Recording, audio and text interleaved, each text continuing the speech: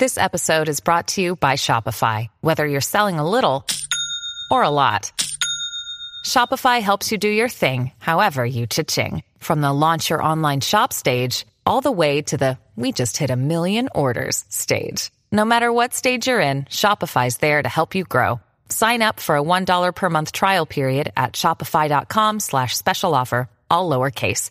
That's shopify.com/special offer. Hey, this is Liz. This is Heather. And on this week's episode, we are hitting the book club again. We are doing the book Red Rising by Pierce Brown. Please be aware it is full of spoilers and all of our thoughts on this book. All right, hit that music.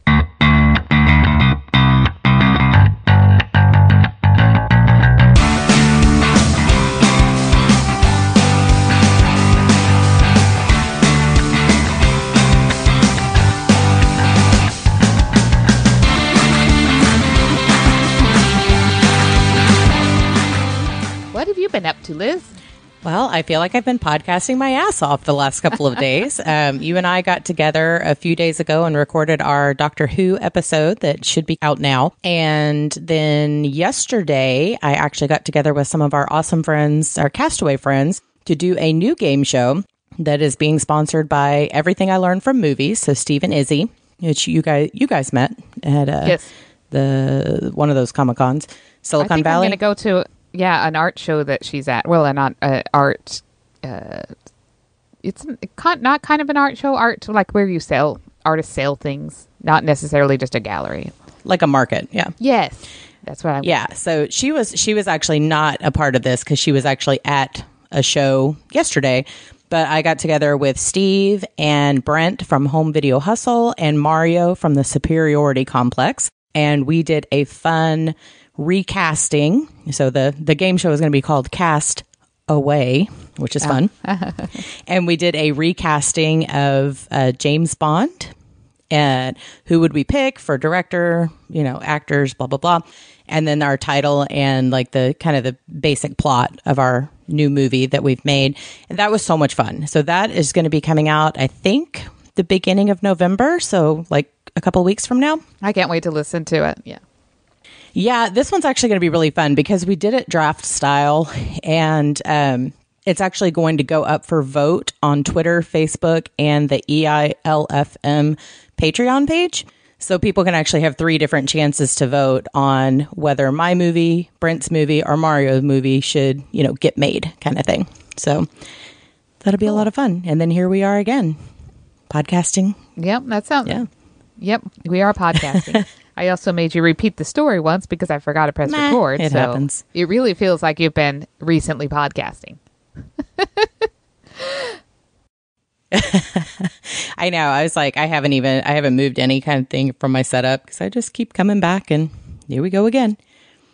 But that's fun. We're getting into the winter months where we can actually, sit down a little bit and get a plan going and have some more shows more often. Yep. Hopefully. Like September was crazy for both of us, as you heard in the last episode. Things are starting to die down a little bit, so we have a little bit more time. I went to the Northern California Renaissance Fair yesterday. How was that? It was interesting. Now, I've become a Ren Fair snob because of the Texas Renaissance Festival. So, right. Well, it's the best. It was much, much smaller. It was cute. There was a lot of cute things there.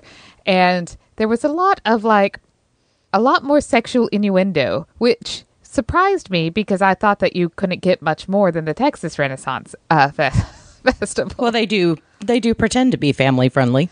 Yeah. Well, except for there's the guy going, "Eat my salty nuts" in the back. And I mean, just this one, I went and ordered a drink, and Craig likes this drink where you mix like, it's like a snake bite cider and beer.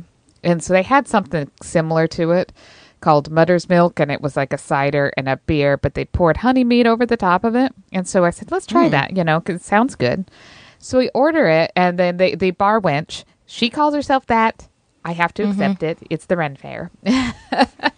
So the bar wench makes Craig hold his hand in some handcuffs that are over the bar. And so only and and drink as she pours the mead into the cup and then says all kinds of double entendres about, lots of head and whatnot like that. Wow. And swallow and blah, blah, blah. And I was like, wow, this is the first drink of the day. That was a little fresh. I hope you got a video of that. No, it was crazy though. Anyway, that was actually in the family-friendly area. And then I went into the 21 and older area. This is after I'd done some shopping and stuff. But really, I walked through it once in less than an hour, which is impossible at Texas Ren Fair. Mm-hmm. I walked through it and then kind of got my bearings and looked at some stuff and watched some of the live things. But then there was like this 21 and older area. And I thought, what is in there? We went in there and it was just like a little bar. And they had... The entertainment in there was called the Merry Wives of Windsor, and they were just singing naughty songs. It was cute. That's fun. Yep. Yeah, you definitely can't get through the Texas Ren Fest in an hour. I don't think you can get through the gate in an hour, it seems. It takes that long to walk through the parking lot.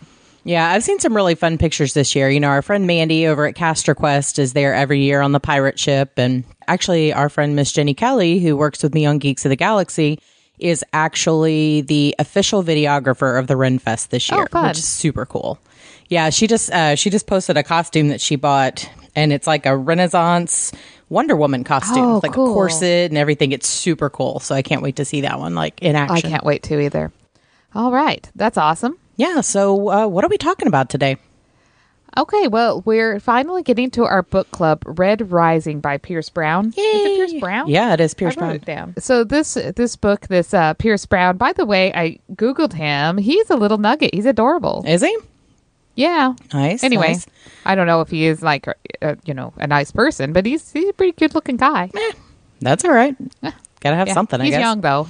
Is he? Yeah. Well, yeah, we'll get into some of my thoughts about the age of this book and the characters in it as we go. So I decided that, as everyone knows, we are absolute shit at doing summaries of any kind.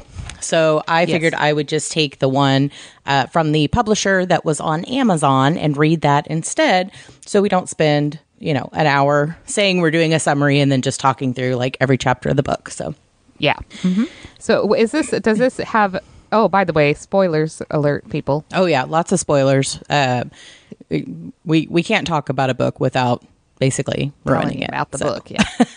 It's so if you haven't read it, pause, go read it, grab it from the library, get an audiobook, whatever you like to do, read it, and then come back. Yep. We got your download already, so you can come back later. It's fine. All right, so here is the summary. And again, I just pulled this directly off of the Amazon page for this book. I live for the dream that my children will be born free, she says, that they will own the land their father gave them. I live for you, I say sadly. Io kisses my cheek. Then you must live for more. Darrow is a Red, a member of the lowest caste in the color-coded society of the future. Like his fellow Reds, he works all day, believing that he and his people are making the surface of Mars livable for future generations. Yet he toils willingly, trusting that his blood and sweat will one day result in a better world for his children. But Darrow and his kind have been betrayed. Soon he discovers that humanity reached the surface generations ago. Vast cities and lush wilds spread across the planet. Darrow, and Reds like him, are nothing more than slaves to a decadent ruling class. Inspired by a longing for justice and driven by the memory of lost love, Darrow sacrifices everything to infiltrate the legendary Institute, a proving ground for the dominant Red caste, where the next generation of humanity's overlords struggle for power. He will be forced to compete for his life against the best and most brutal of society's ruling class. There, he will stop at nothing to bring down his enemies, even if it means he has to become one of them to do so. So yeah, that's a much better, shorter summary than what we would have done. Yeah, that's a really good short summary. They didn't talk about, obviously, how it ended up. But my first thoughts on this book were this brutal competition that they were talking about, that lasted a very long time. It did. It was like 2/3 of the book almost. I know. I was just like, wow, it was very Lord of the Flies. Yeah, it was like Lord of the Flies and the Hunger Games had a baby. It made this book. And and a little bit of like Greek mythology on top of it, because where everybody is doing things for the gods, and in this case they were actual people. They were golds that were kind of overlooking everything. Mm-hmm. Yeah. It was a weird book. So I started reading this book, and I got it. I don't know, like it was probably the first third of the book, and I was like so bored with it. And it's like, I get it, they're world building and they have to let you know everything that's going on and this character development as to why he's doing this, but it was just like boring. Oh, I know. Like the thing about the Laurel, and like his group was trying to win that award for mining the most helium-3 or whatever it is called. Yeah. And I was like, okay, geez. I mean, yeah. And so it just kept going on and on and on. Yeah. So not in a good way either. Like just meh. Yeah. So the very beginning, and I'll put this into terms that Harry Potter fans will know. So let's say you're earning your house points. Okay, you're earning your house points, and Darrow is like a hell miner. Is that what they were called? Hell miners? Hell diver. Hell diver. So they just go in lava and mine this particular ore. He's got like the most dangerous job of the different miners. Like everything they do, like if they hit a pocket of gas wrong, they'll all blow up and die. Yeah. Kind of thing. And they're given sling blades, which is like, it sounds like it looks a lot like a scythe. That's what I saw it as well. Yeah, to cut your own limbs off in case you got stuck. Just in case. It's just like, ooh, that sounds awful. But you're still going to probably bleed to death before you can get up to the surface, but I guess you won't kill everyone. We won't kill everyone else with you. Oh no, they said it would cauterize because it was so hot. It would just like instantly cauterize. Crazy, right? Mm-hmm. So you find out that this is a really harsh life that this red miner is doing, and they're just doing it to get this mineral in order to terraform Mars for future generations. And they've been down there for like 500 years, I think. It's a really long time. And this contest that they're trying to do, the winner of the house points, if you will, I think they just get like extra food. Yeah. Yeah, it's kind of like Hunger Games. Like, oh, put your name in the goblet of fire here, and you'll get more oil and terrible grain. Yeah, and so the first lesson we learn about how unfair it is that Darrow's team won. They had all of the points. They had all of the house points. And then Dumbledore at the last minute said, oh, you know what? And 150 for Gryffindor. For no reason. No reason. And flipped the thing. And they're like, son of a bitch. So yeah, because he's like, there is a caste system even within the caste system. So they're like the high reds and then like a low red. And I guess he's like the lowest of the low reds. Their group is really low red. And like some of the higher reds are like slightly like they're overseers or. Yeah. And it sounded like the low reds did not know they were slaves. They thought they were doing this by choice of their family to. I honestly think everyone who actually lives underground on Mars believes that this is what they're doing. Like this is their manifest destiny pushing through to make this a better life. I don't think any of them know. I mean, obviously the golds that come in from, wherever. And other planets, yeah. But I don't think anybody knows. I think that's why they killed his wife, was because she found out, and, they don't want the secret out because then everybody would, slaves tend to revolt when they realize that they are in fact slaves. Yeah. So really interesting premise right off the top. It took a long time to get there, but you had to understand that the entire switch in mentality that happened for Darrow at this time, right? He just got married. He was happy. His wife He's also 16, just for young. Anybody out there counting. Yeah. And he's been married for like 2 years. So he's been married since he was 14. Gross. I just think about my niece who's 11. I'm like, no. Well, I think that's because their lifespan was so short, especially that of a hell diver. But still very disturbing. Well, again, what do you have to grow up for if you live under the surface of Mars and you dig in a hole all day? I don't know. Yep. And what I liked about this is that the Reds, they actually still kept a bit of their personality or kept their heritage and culture going from generation to generation through song and dance. And in fact, one of the songs was so talked about being oppressed and then breaking your chains and going after the gold.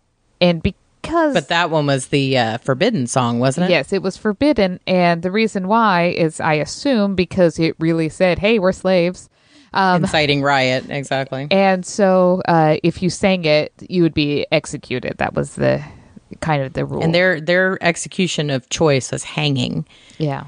So something happens. I don't know. Darrow's wife is. Yeah, the weird part about hanging on Mars is because of the low gravity. You'll just sit there and just slowly suffocate. It won't snap your neck. And so. Yeah.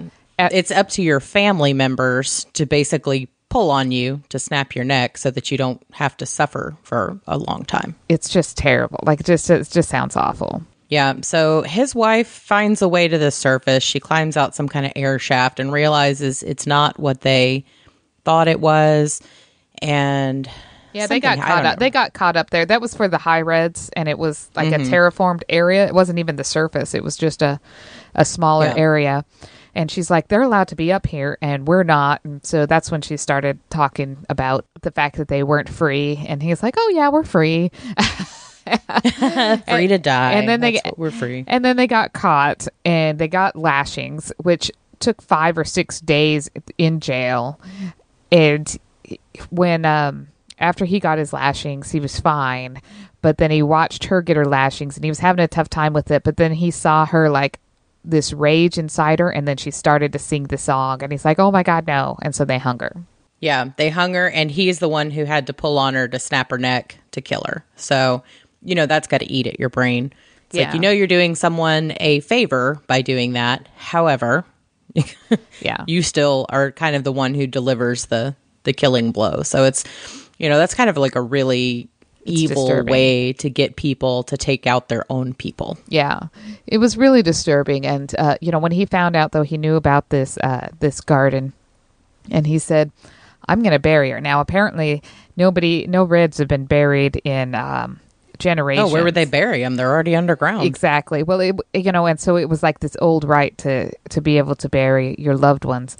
And so he took her body and took it to that little garden area that they got caught in and buried her, and got up the next morning, and he was sentenced to death. Mm-hmm. They were going to hang him as well. Yep. And they he's did. Got this weird, crazy uncle that I guess used to be a hell diver. I guess taught him how to be a hell diver. And I guess he's probably in his like late 20s or early 30s. So, he's like an old man in this society. Yep. And basically it's his responsibility to snap Darrow's neck. Now, does he sing the song too when he's being hung? No, I can't remember. I don't think he did. But he just knew he was going to die. And so when he buried her, he basically wrote his own death sentence. Yeah. And his uncle was like, hey, you have to do what you have to do. He gave him something. And that's where... Yeah, he like slips him a Mickey. Basically. Yes. He roofies him. Yes. And he's all like weird and doesn't know what's going on. Like everything's all... Yeah. And so he gets hung. And I guess and they hang him, and his uncle like holds on to his legs but doesn't pull them. So the next thing so that's the end of the chapter. You're like, all right, he's dead. And actually, Darrow wakes up. You're like, book over. Yeah. That was quick. Yeah. Darrow's alive. He wakes up underground. He digs himself out. I think that's what happened. Or somebody digged him out. One of the two. I don't think they bury them. So I think he may have just been in like a cave of death. Yeah, I can't really remember. I think he just kind of wakes up in the dark and alone and not really understanding what's happening. Yeah. And then the specifics around that point are not really muddy. They're not really required. The important thing is he's alive. Like, I'm not alive. dead. And he is now in the hands of Ares, which is a Sons of Ares.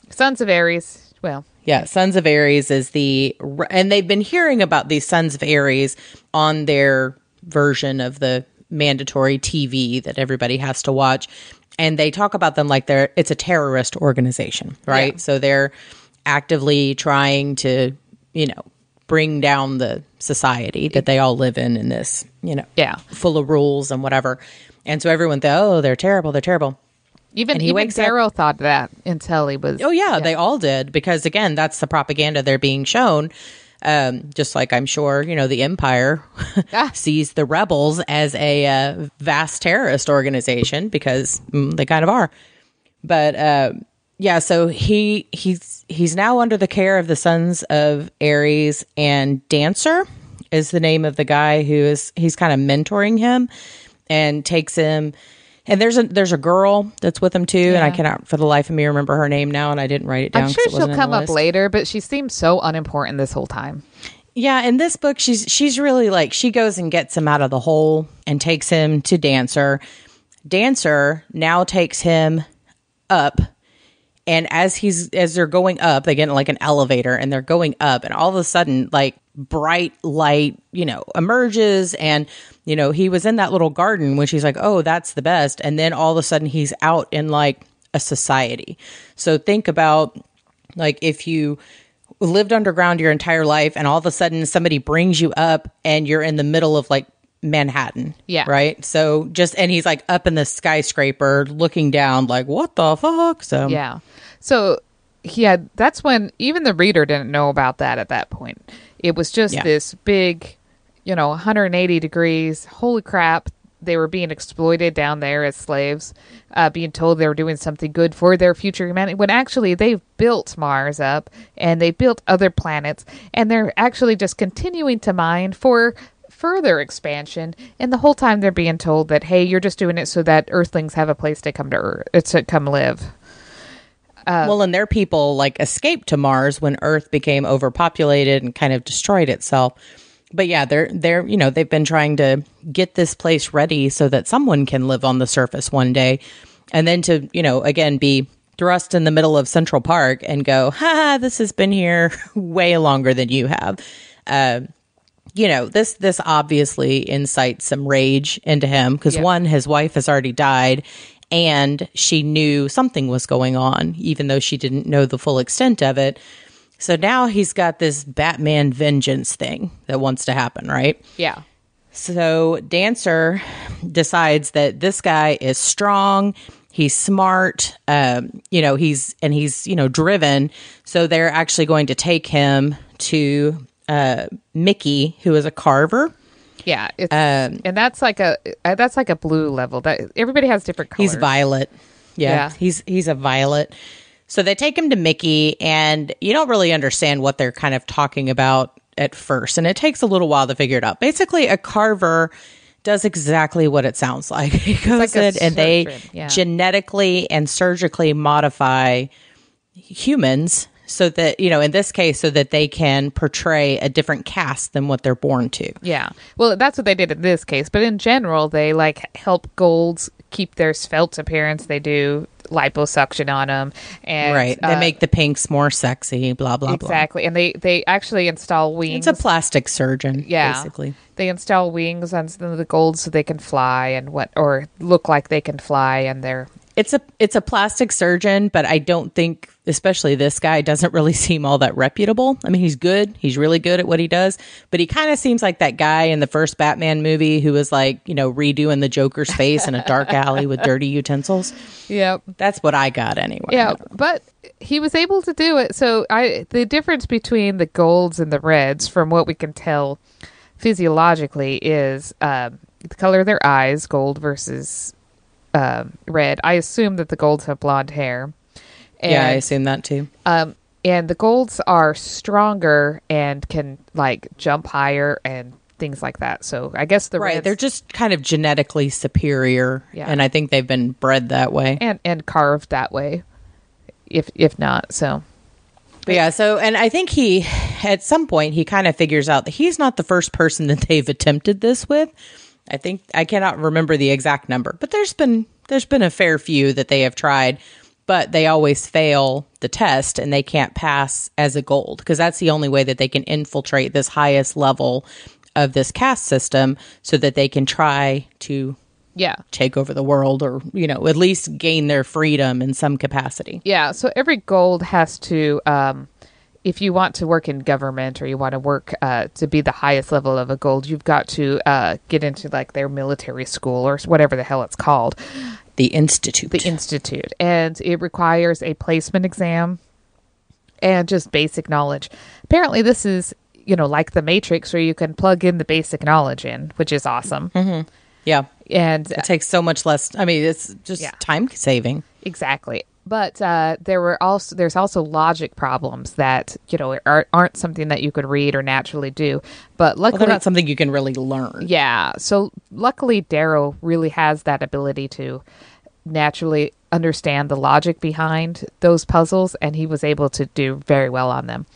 But I think that's part of the reason why why he's selected as a Helldiver is because he's got that ability to figure things out, to work out puzzles and problems, and to, solve problems very quickly when something unexpected arises. Yeah. So he had a natural ability, but they also have this guy, Mateo, who's a pink. And now the pink is like, this is the pleasure caste, right? Like they are basically bred and carved and everything to, I guess they're the hookers of the like or the sex slaves that they or whatever. Would have like some kind of artsy entertainment too, but it didn't sound like that. It sounded like it was all just sex and being it sounded a butler. like they were just sex, used for sex and that kind of thing. So that was kind of disturbing. Yeah. But anyway, so Mateo, to me, in the writing, sounds very flamboyant, right? Yeah.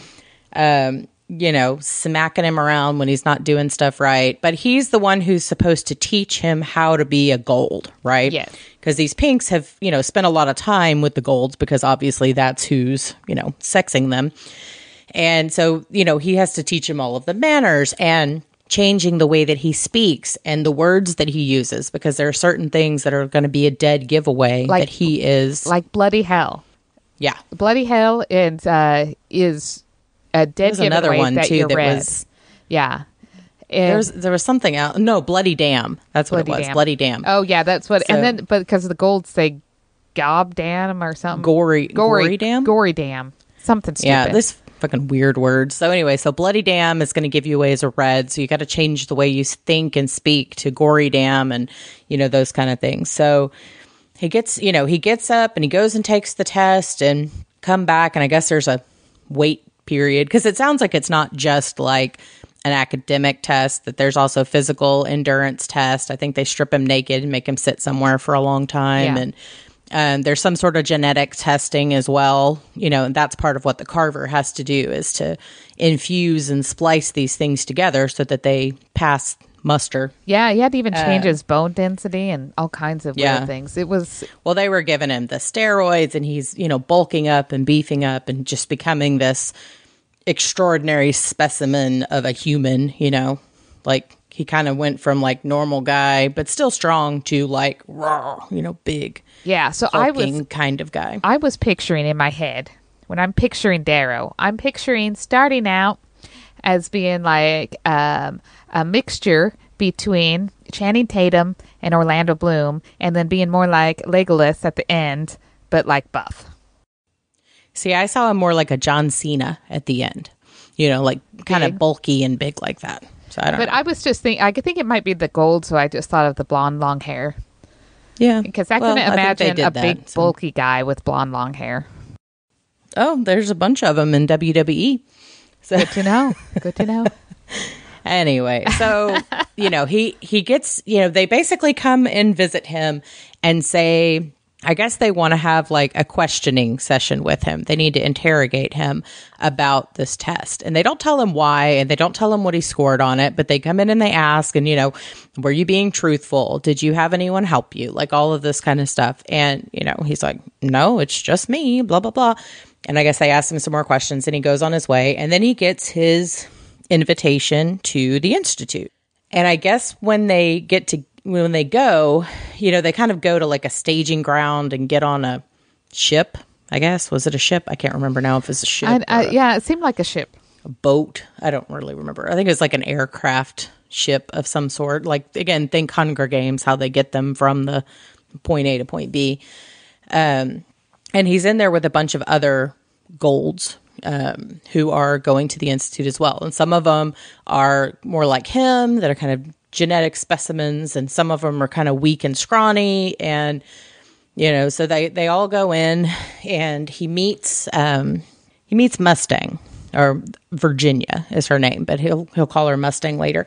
He meets Mustang on this ship, and Cassius as well, I think. I always said Cassius. Yeah, Cassius. I don't know. Oh, wait, he finds out. Well, at what point does he find out that Cassius and the the kings, the family that the main guy is, whose last name is Augustus, are rivals? I think he finds that out fairly quickly for Cassius. Does not find out about Mustang's parentage until much later. Yeah. Like the end. Yeah. So Cassius is, his father is a very important fleet, like admiral or something. He's very, very powerful. And his family always had a power struggle with the family of the Augustus. So it was like Montague versus Capulet, right, type thing. These families always fought for power. Yep. And Augustus, though, is the family that sentenced Io to death. Yes. He's like, I guess he was an admiral of some sort. And then I think there's another regional governor that came into play who's actually the one that sentenced Io to death. So I don't know. But he was there's so many names, and they're all very Roman sounding names. Like his new name, he was Darrow, and I think he probably had a last name, but now he's Darrow Andromedus. Oh, yes. I forgot it was Andromedus. But yes. And they made up a backstory for his family because obviously it doesn't exist. So you think that it's going to be fine that he goes into this new world, right? That it's going to be easy now to infiltrate once he's in the military school. But then this is when you learn a lot of the issues and the mindset behind them. And really this gold mindset is that you actually can't get ahead without enslaving people, and that you have to tear people down in order to see their full potential. And if you do not suffer, that you cannot be a leader. I think our military feels the same way. That's why boot camp is as hard as it is. I know, but in this particular, although they have in their leadership techniques over the years have had to change, because they have actually found through a lot of studies that just barking orders at people is not enough to inspire people to actually do what you tell them to, unless they're in time of war. Yes. Where they can't question. But the rest of the time, no. You could benefit from some charismatic leadership. Nobody told that to the Golds. No, and once they get into the school, they all kind of meet each other, and they go through a ranking system. Yeah, even after drafted, I guess they have some based on their test scores, and then they do a little bit more once they get there. And I guess it kind of comes out that he outscored everyone on the test, which is why they questioned him and I guess thought he was cheating. So it kind of paints a target on his back for some of the people, and makes other people want to ally with him. So again, very similar to what we saw in the Hunger Games, where they rate them before they go into the death arena. Yeah, and then draft them into their different houses. Yeah, and so again, they've got this wide array of people who are in these, in this program, but you have some of them like Cassius's younger brother, I think, was his twin brother, the far end. Yeah, but he was on the far bad end, not high ranking at all, skinny, not gonna, he's just not gonna last, when they get into this arena that they're gonna have to go to. And then there's another one whose name is Severo. Remember Severo? Yeah, the big old guy, right? No, he was the wolf guy. Oh, yeah.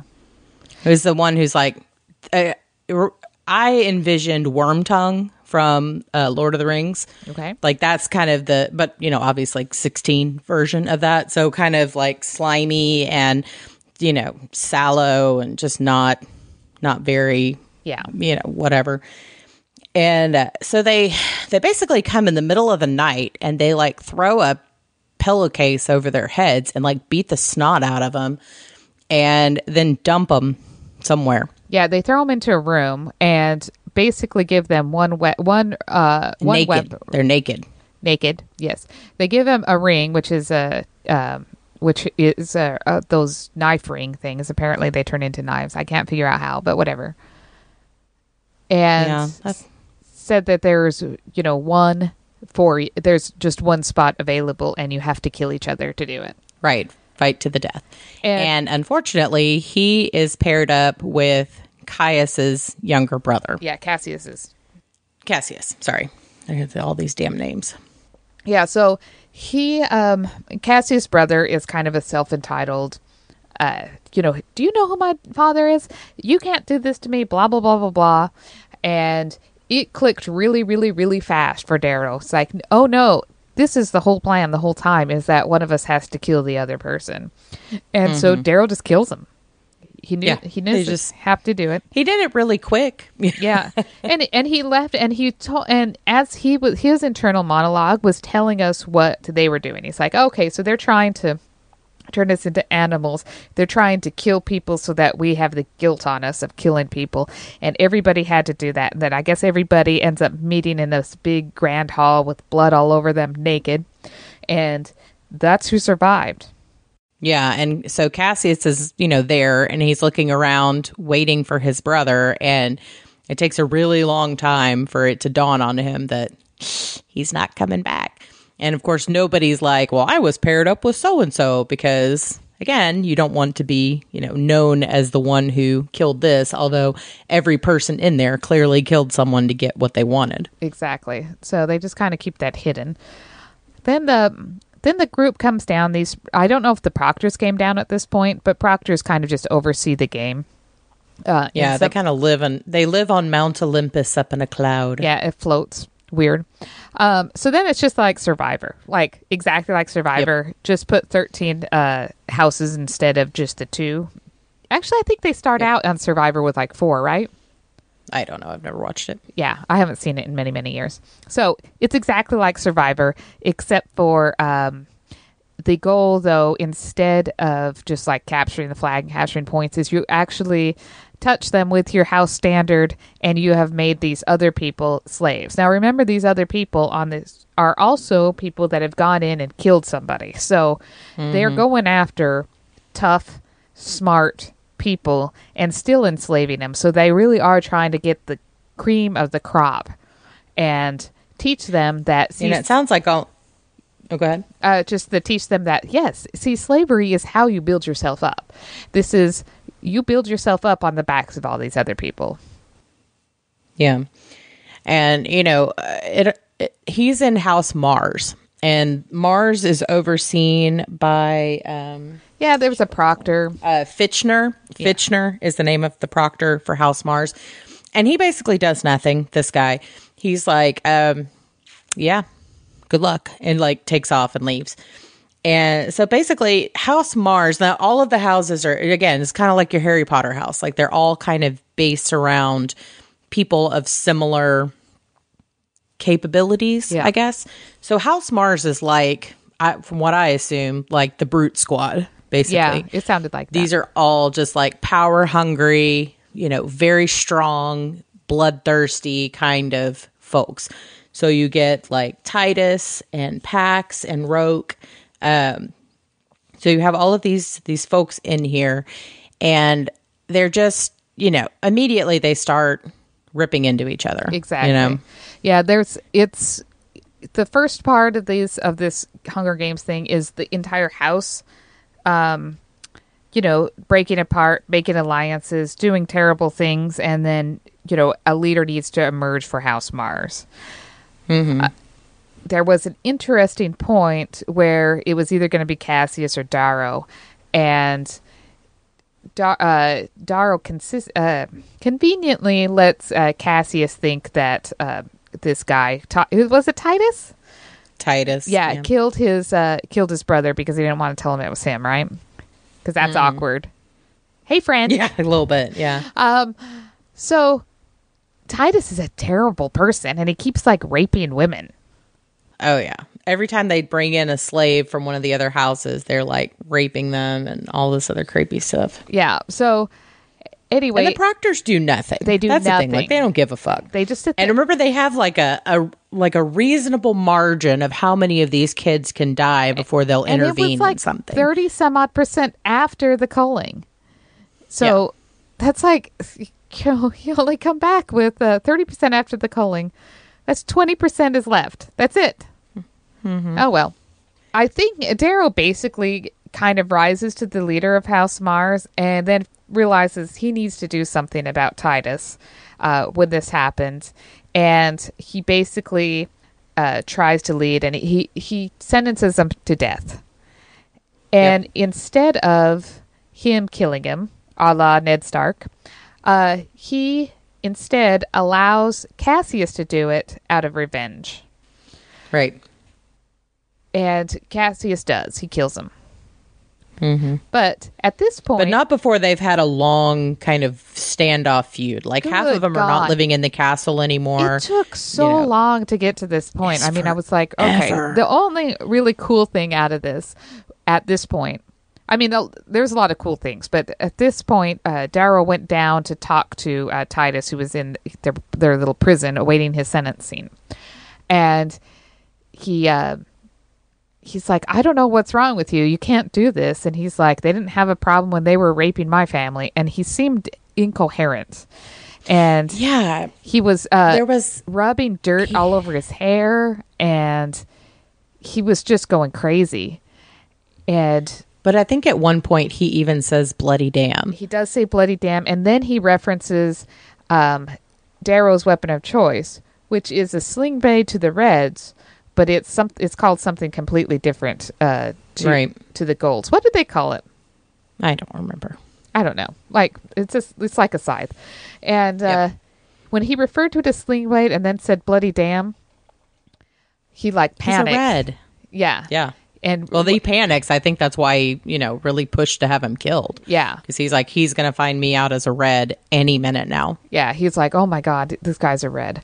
Anyway, so that was, so you found out. Well, that really brings, I'm sorry, that really brings a question to mind is if he was also a Red, was he also working with the Son of Ares? Like, was he planted in there for a certain, like, how did that happen? You'd think if there was like an ally or somebody in there who was similar that you might know about it. Yeah, you'd think they would tell them, but maybe that was a part of the protections. Because Dancer did say that somebody else, they tried with somebody and they rushed it a little bit too much. So you don't know if they were referring to Titus here or if they were referring to a when you think back on it, or a previous attempt at this.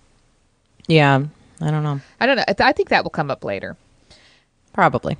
Anyway, all of this kind of gets settled. You think, all right, so the guy gets killed, and Darrow realized that you don't execute using vengeance, which is basically what he did when he allowed Cassius to kill Titus. But so he's slightly holding together the castle. I don't know, House Mars, but. Yep. Then the proctor... It's on the edge of a thread. Exactly, because nobody's really following him. They don't see him as a good leader, and he understands why now. He figured it out. At least he learned his lesson. I think they did until the Titus thing happened. Yeah, you're right. But all of a sudden, his proctor comes down, and he pushes some button, and he can't hear anything. There's like a force field of no sound. Yeah. And his proctor said... I don't know if he did this at the exact same time, but in the grand scheme of things, he talks to the proctor, and the proctor said, hey, you think Titus was bad? There's a guy out west that they call the Jackal, and he makes Titus look like a kitty cat. Yep. Darrow kind of... Well, you have to be the last house standing is kind of what... Now, they don't want you to go massacre everybody, preferably. Yeah. But you have to, like, enslave all the houses and get them on your side. Because, again, the whole point of this is how do you become... a leader, right? So how do you become the leader of this realm? Well, you do it by taking out all of your competition. Yeah, you do it by force. Now, so when they do this, they start figuring that they're going to have to go get some of these other houses for more than just, playtime, because now they have a common enemy that they're going to have to worry about, because apparently the Jackal just slaughters everybody. Yes. So, I mean, I think that you've just summarized the next 15 chapters. 15 chapters. I mean, yeah. there was a lot of back and forth, and then we're starting to hear more from the Proctors, and the Proctors are being he gets kicked out of his own house first. Yes. Cassius figures out after Titus is killed that it actually was Darrow who killed his brother. Exactly. And so he was given that information from a Proctor via the Jackal, or from a Jackal via a Proctor. Yeah. So basically he gets called out on an emergency. Like, your best friend Roke is stuck in a ditch. We need your help. Hurry, hurry, hurry. And they basically pull him out in the middle of nowhere, and Cassius ambushes him. Yeah. And like stabs him and leaves him for dead in the mud. Exactly. So this is the second time Darrow dies in the thing. Yep. But he's not dead yet. Yep. And he is he actually gets awoken later by Mustang. Now, you hadn't heard of Mustang earlier. We kind of smoothed over her, but she is a very cunning Primus of House Minerva. And then and apparently he has a thing for her. She reminds him a lot of Io, so he's kind of been interested in her. Then he's got these flagellating, self-deprecating feelings because, his wife has only been dead a little while, and now he's already looking at this other girl. Yeah. But she is, we find out that, she's really cunning and really capable, but for some reason she feels need to save him. But we learn that she is the last member of her house that hasn't been enslaved. I believe that's what happened, because she still had the standard. Yeah, she took the standard and bailed, basically, once her entire house was taken over. Yeah. And she's been, like, hiding in a cave or something, like you do. She heals him, and they develop, like, a friendship and a kinship, and they figure out a way to go after these other houses. And as they do, get better and better and take on slaves, they encourage the slaves, instead of being slaves, to actually, I'll grant you your freedom if you just join me and fight.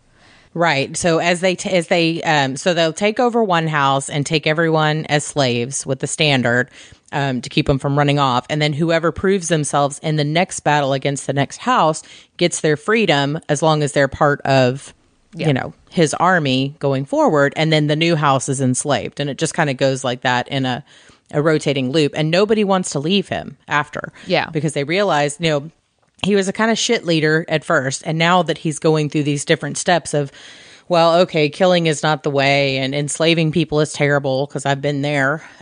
How do we inspire that loyalty and get people moving forward? Yeah. He does this actually by running into a very similar thing that Titus did. Somebody in his group nearly rapes one of the slaves, and this person was kind of pretty powerful in the group. In fact, they had a lot of allies.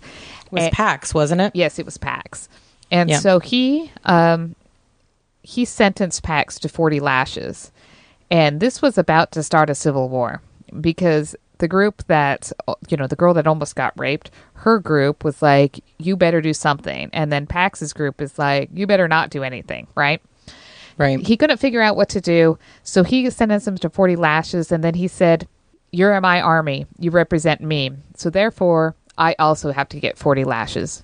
And Pax gave them to him. Yeah, well, he started to, and then he didn't give him hard enough, and so he made everybody give him these.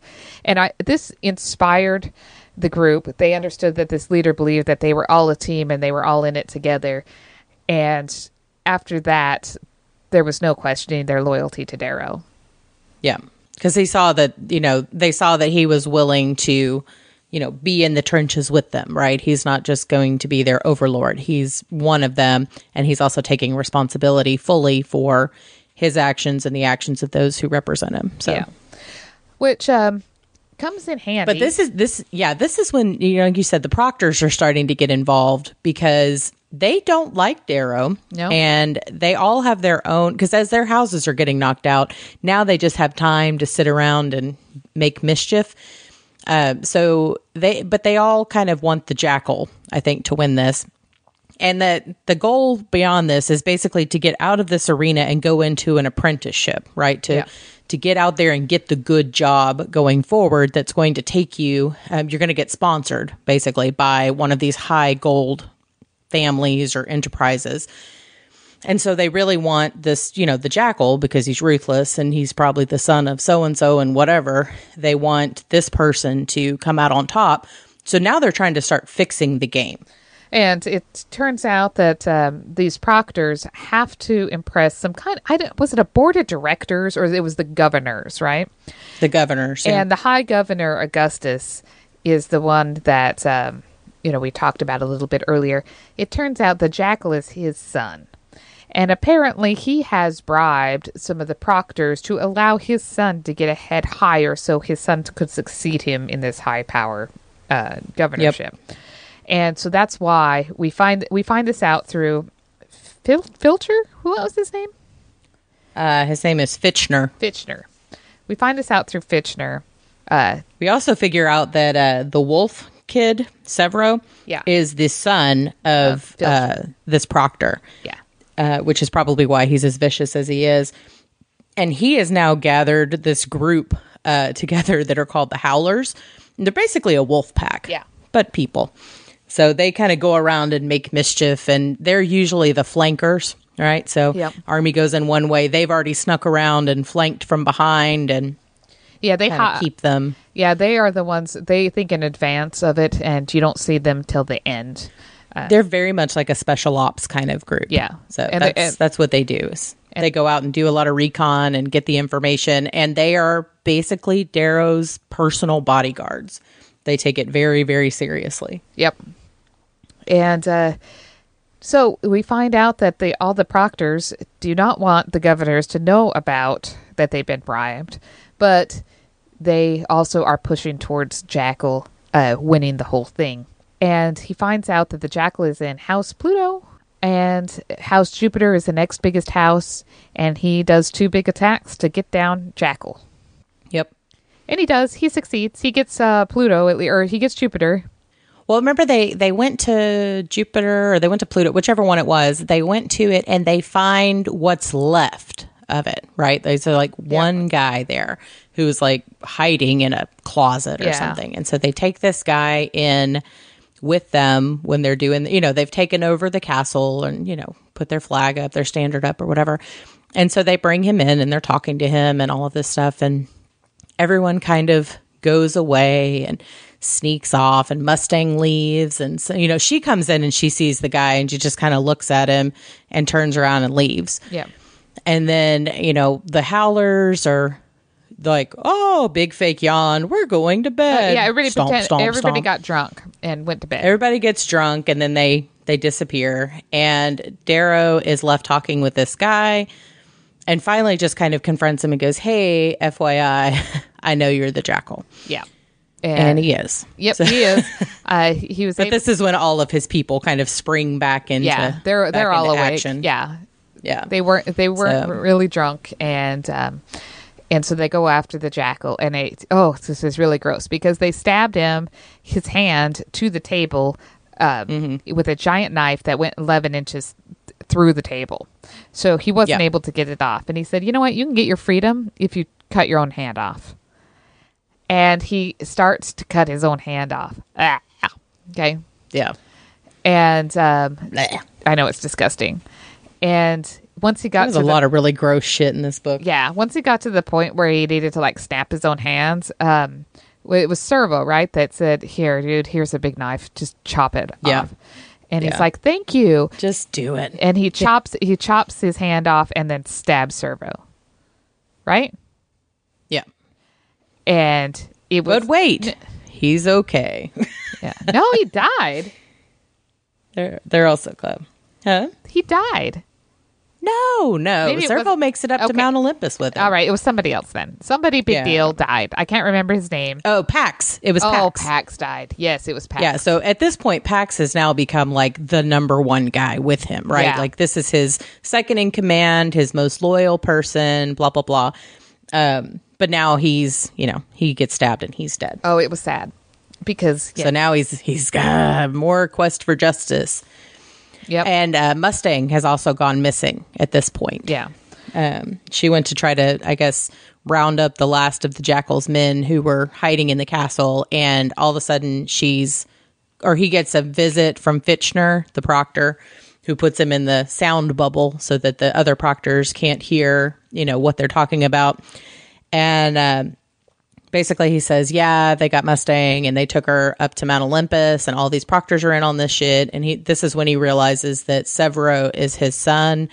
And then he knocks him out and takes his little jetpack thing so that he can go up to Mount Olympus and take on these proctors. Because he realizes he's never going to deal with the Jackal until he deals with these people who are trying to interfere. Yeah.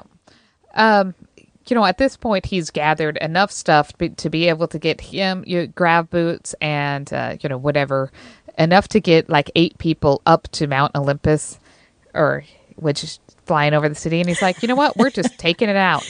And he takes the wolf pack and basically just packs them on his back and his arms and his legs, and he just rockets up to Mount Olympus. Yeah, so they weren't expecting that. Just I would like to see this when the movie comes out, because there'll be one day. Yeah, and he overthrows it. I mean, there really wasn't much fanfare here. There was only like 7 people up there, and they were like, "How dare you?" do half of them were like drunk and in a bath, and they're like, "I'm a gold. You can't do this." And he's like, "Watch me." And then he was like throwing them off. We're all golds here. Yeah. So he gets up there and they take over Mount Olympus and they find Mustang, and now she's okay. She has not been really harmed in any way. I think she was even fighting back and whatever. So they get her, and then they realize that they have to go after the Jackal, and they're going to have to kill him. Yeah, they still had to they had to take over one last house too. Yeah. And so they go back, and now I don't. I'm sorry if the timing of this gets all kind of confusing, but it really was they overthrew something. Then he found out while he was up there that Mustang was down taking care of some other stuff for him. And that's when the proctor said, "Oh, the Mustang? Yeah, she's the Jackal's sister. Twin sister. And you just sent her off with all of your army, and now you're here by yourself. And guess who's going to be her? Yeah." And he was like, "She's not. Oh my God, I trusted her." Yeah, so then he's got a big internal monologue about that. Women are evil. So he runs back down to Earth. I don't know. Jumps off. Whatever he does. He goes back down. He goes to his old house, Mars, because that's the last house standing, to go and take it over. And he sees Mustang with his whole group, with a whole bunch of slaves behind her. And he's like, oh my God, she took over everything. And she said, I pledge my loyalty to you, Darrow, and actually just hands it over to him. And we all thought she was going to betray him, right? Mm-hmm. And so did she. So did he. In fact, she kind of forgave him for thinking that. Well, nice of her. Yeah. I mean, I could see it, though. I mean, if it would look that way. So you have to kind of take it with a grain of salt. Because you could have said, hey, by the way, the Jackal's my brother. The whole time. She could have said that the whole time. So she's still fucking lying to him the entire time. Yeah, that's a very good point. But, at the end of the day, he ends up winning. And it kind of just makes all of the governors come down and congratulate. Now, what did they do with the Jackal? I'm trying to remember. Did they kill him, or did you just strip him naked? He just has no hand. Yeah, I think he stripped him naked or something. I don't know. Something that was kind of humiliating, and put the standard on his forehead and made him a slave or so. I don't really remember. But it was basically, I'm going to put you down kind of thing. So basically, Darrow wins. Yeah. There's a lot of fanfare at the end of this, and the Jackal's dad comes down, also Mustang's father, and now they are estranged. So that's something that does come out after that. That yes, they're twins, but they don't get along, and they haven't talked in a really long time. Yeah, and everybody's bidding over who gets Darrow and their apprenticeship, and then Augustus comes down, and he's like, yeah, so I would like you to be my apprentice, and it's more important to me than all the family, and I know that the Jackal can't do anything now because he just has the one hand, so... Well, but I think he had been planning on trying to get a different, internship, and this guy came down, and he's kind of like, hey, I know what you did, and I know who you are, but I want you, because I don't trust these other yahoos as much. Yeah. And so he's like, yeah, as long as you help me do something. I don't really remember Well, what at it was first he said- wanted him to do. He said, I only am asking you one thing. And he said, you want me to stop dating your daughter or something like that? And he's like, no. He's like, I don't care. Yeah. I like golds reading with other golds. Like, and I'm like, ew, Right. gross. I know. I'd be like, Dad, come on. She's kind of an old maid at 16, though, I'm going to say. If she's not already married. Yeah. But, and, you know, he realizes that the best way in is to be part of the Augustus, even though he hates Augustus and he blames him directly for his wife's death. That he's like, the only way to make influence is to take this apprenticeship. And The end. scene. It was a really fucking long book. It I don't even know was. how many pages it was, but it felt like it just went on forever. It was like 18 hours. I'm a fast reader. I mean, that's up there with like American Gods. I mean, it's fucking ridiculously long. Maybe we should look at book length before we start covering them for the I don't know, podcast in the future. All right. So, you know, in the grand scheme, oh, by the way, just to get a recommendation out there, the audio book version of this is awesome. The guy that narrates it is Scottish, and then he slowly kind of becomes less Scottish in his voice as Darrow becomes red to gold. It's very awesome. Oh, that's cool. And then, Yeah, I read this one. I got it at the library, and they didn't have an audiobook version. So, yeah. What's even better about the audiobook is at the very end, they have a beautiful, it sounded, you know, Irish or Scottish folk song that was the song, and it's sung, you know, beautifully, like somebody just recorded it and sang it. It was awesome. Oh, that's awesome. So, what did you think overall of this book? I know we didn't start out loving it. What did you think by the end? oh, I liked it. I think I want to I'm going to get the next book. Yeah, no. I'm a little bit on the fence. Like, I definitely got into it more as, you know, the time went on, and I didn't hate it at the end. I'm not gonna say I loved it either, but yeah, I think I'll probably read the next one just to kind of see where it's going and if it gets any better. Yeah. I really enjoyed it, and hopefully now it's, you know, it's kind of hard to like really appreciate it when it's kind of a game at the beginning. Yeah. And so I'm hoping he gets into some real stuff and not any of this war games. Yeah. So we'll see, because he'll be doing actual real work in the real world now Yeah. in his apprenticeship. So you know, it's something. You know, it was interesting. It was a mixture of a lot of different type of genres. So you felt a lot of familiarity, you know, specifically Hunger Games, this, you know, overthrowing the oppressor. Very similar. But I did like the kind of Roman mythology kick to it. That was kind of fun. Yeah. And It was neat. yeah, I thought it was cool. So Yeah. Again, it's a different kind of book than what we usually read for our book clubs, and it was definitely interesting to get into a new subset of the genre or whatnot. Yeah. So it was cool. And just an FYI, this did actually get sold with the movie rights in 2014 or 15 or something like that, maybe 16. Mm-hmm. And 14. Universal didn't do anything with it, and so the rights went back to the author after 2 years. And rumor last May or something, he talked about that it looked like it may become a TV series. And I think it would be more appropriate as a TV series because you could really, Yeah. you know, We can flush it out a little better than you Exactly. can in just a 2-hour narrative. you'd really lose it in 2 hours because there was so much that happened here. And you could really learn. Yeah. I'm with you. So very interesting. Anything particular strike your fancy about this or No. no? No, I very much immediately read into it as Lord of the Flies and Hunger Games. Like, it was very similar to some of these other dystopian type of situations that we've seen. Yeah. But with its own slightly unique twist. Yeah. And I did like the fact that they use dance and to communicate and to tell the Yeah, that was stories of their nice. people. Even the Golds did that. You know, it wasn't necessarily just the Reds. Yep. So I liked that. I thought that was kind of fun. I would like to see how that gets translated on the television. But I could really see this be a movie or a TV movie, like, you know. Yeah, absolutely. And again, I think like American Gods, it has to be something that's done in that format. Oh, speaking of that, I'm going to send you too American much. Gods, but it's a little different. They cut yeah. out big chunks of it, so I don't know how they're going to do that. Well, they have another season coming up, so Yeah. who knows?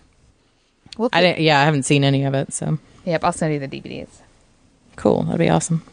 I really recommend the audiobook. I enjoyed it. I did find a 1-star review and a 5-star review. Oh, I'd like to that hear are almost identical. Okay, awesome. Let's hear them. So the 1-star review says, like reading Lord of the Flies set on Mars. Yep. And then the 5-star review said, if Game of Thrones and Ender's Game had a child, it would be this book. Yep.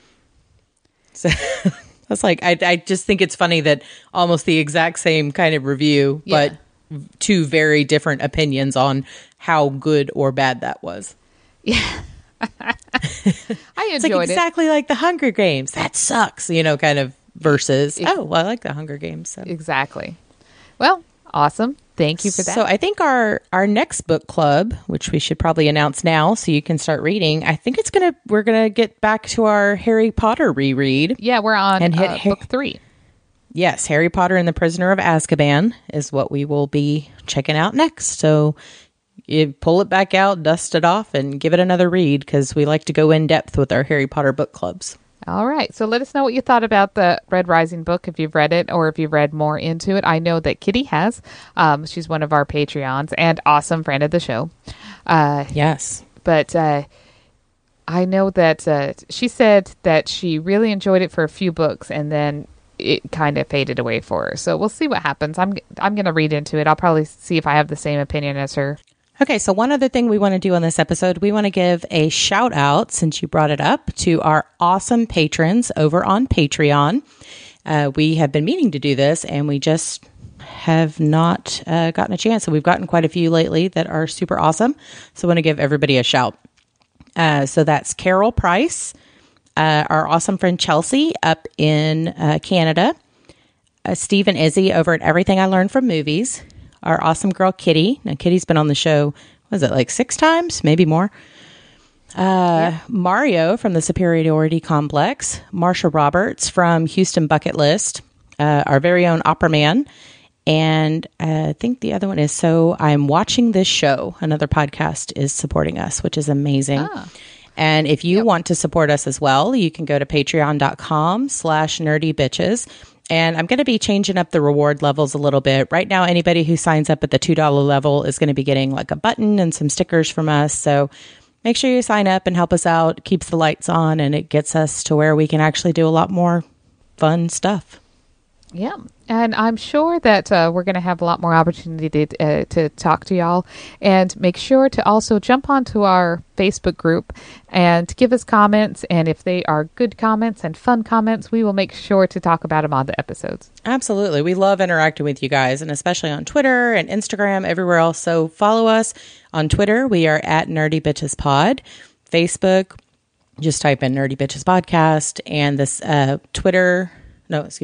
Instagram and Pinterest are both at Nerdy Bitches, though we haven't really done anything with Pinterest in a while. Maybe we should do that. I know. I keep meaning to. My bad. I was putting all the episodes on there at one point and lost track, and now I think we have 50 or 60 more episodes, so have to catch back up. If you want to check out my personal Pinterest page, you can see lots of light fixtures, because that's what I've been. Yeah, my personal Pinterest is a mixed bag of nuts. And it's got a ridiculous number of followers. Like, I actually have like 7,300 followers on Pinterest that showed up in about a 3-month span for no reason at all. So, weird. Yeah. Well, a lot of people are interested in my repinning the one-pot meals. So, yes. There you go. Like I said, I got a lot of those, so we'll have to figure out how to use that. That's my claim to fame.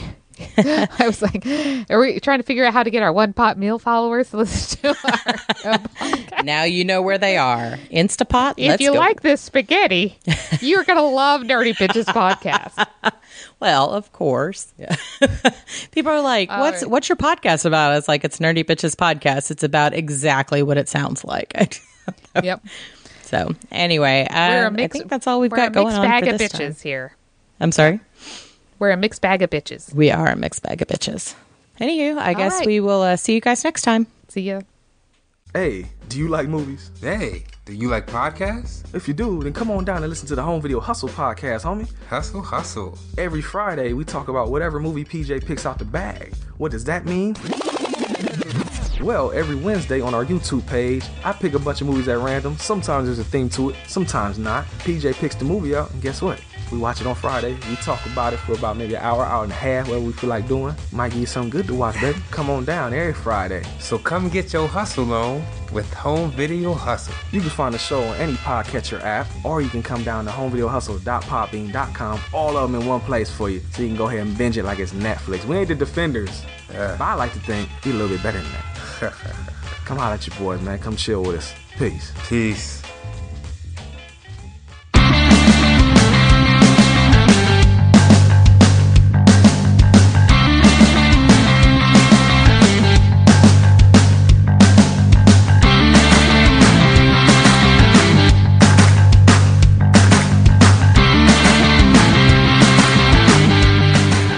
Music provided by www.bensound.com, and please email feedback to contact us at nerdybitches.com.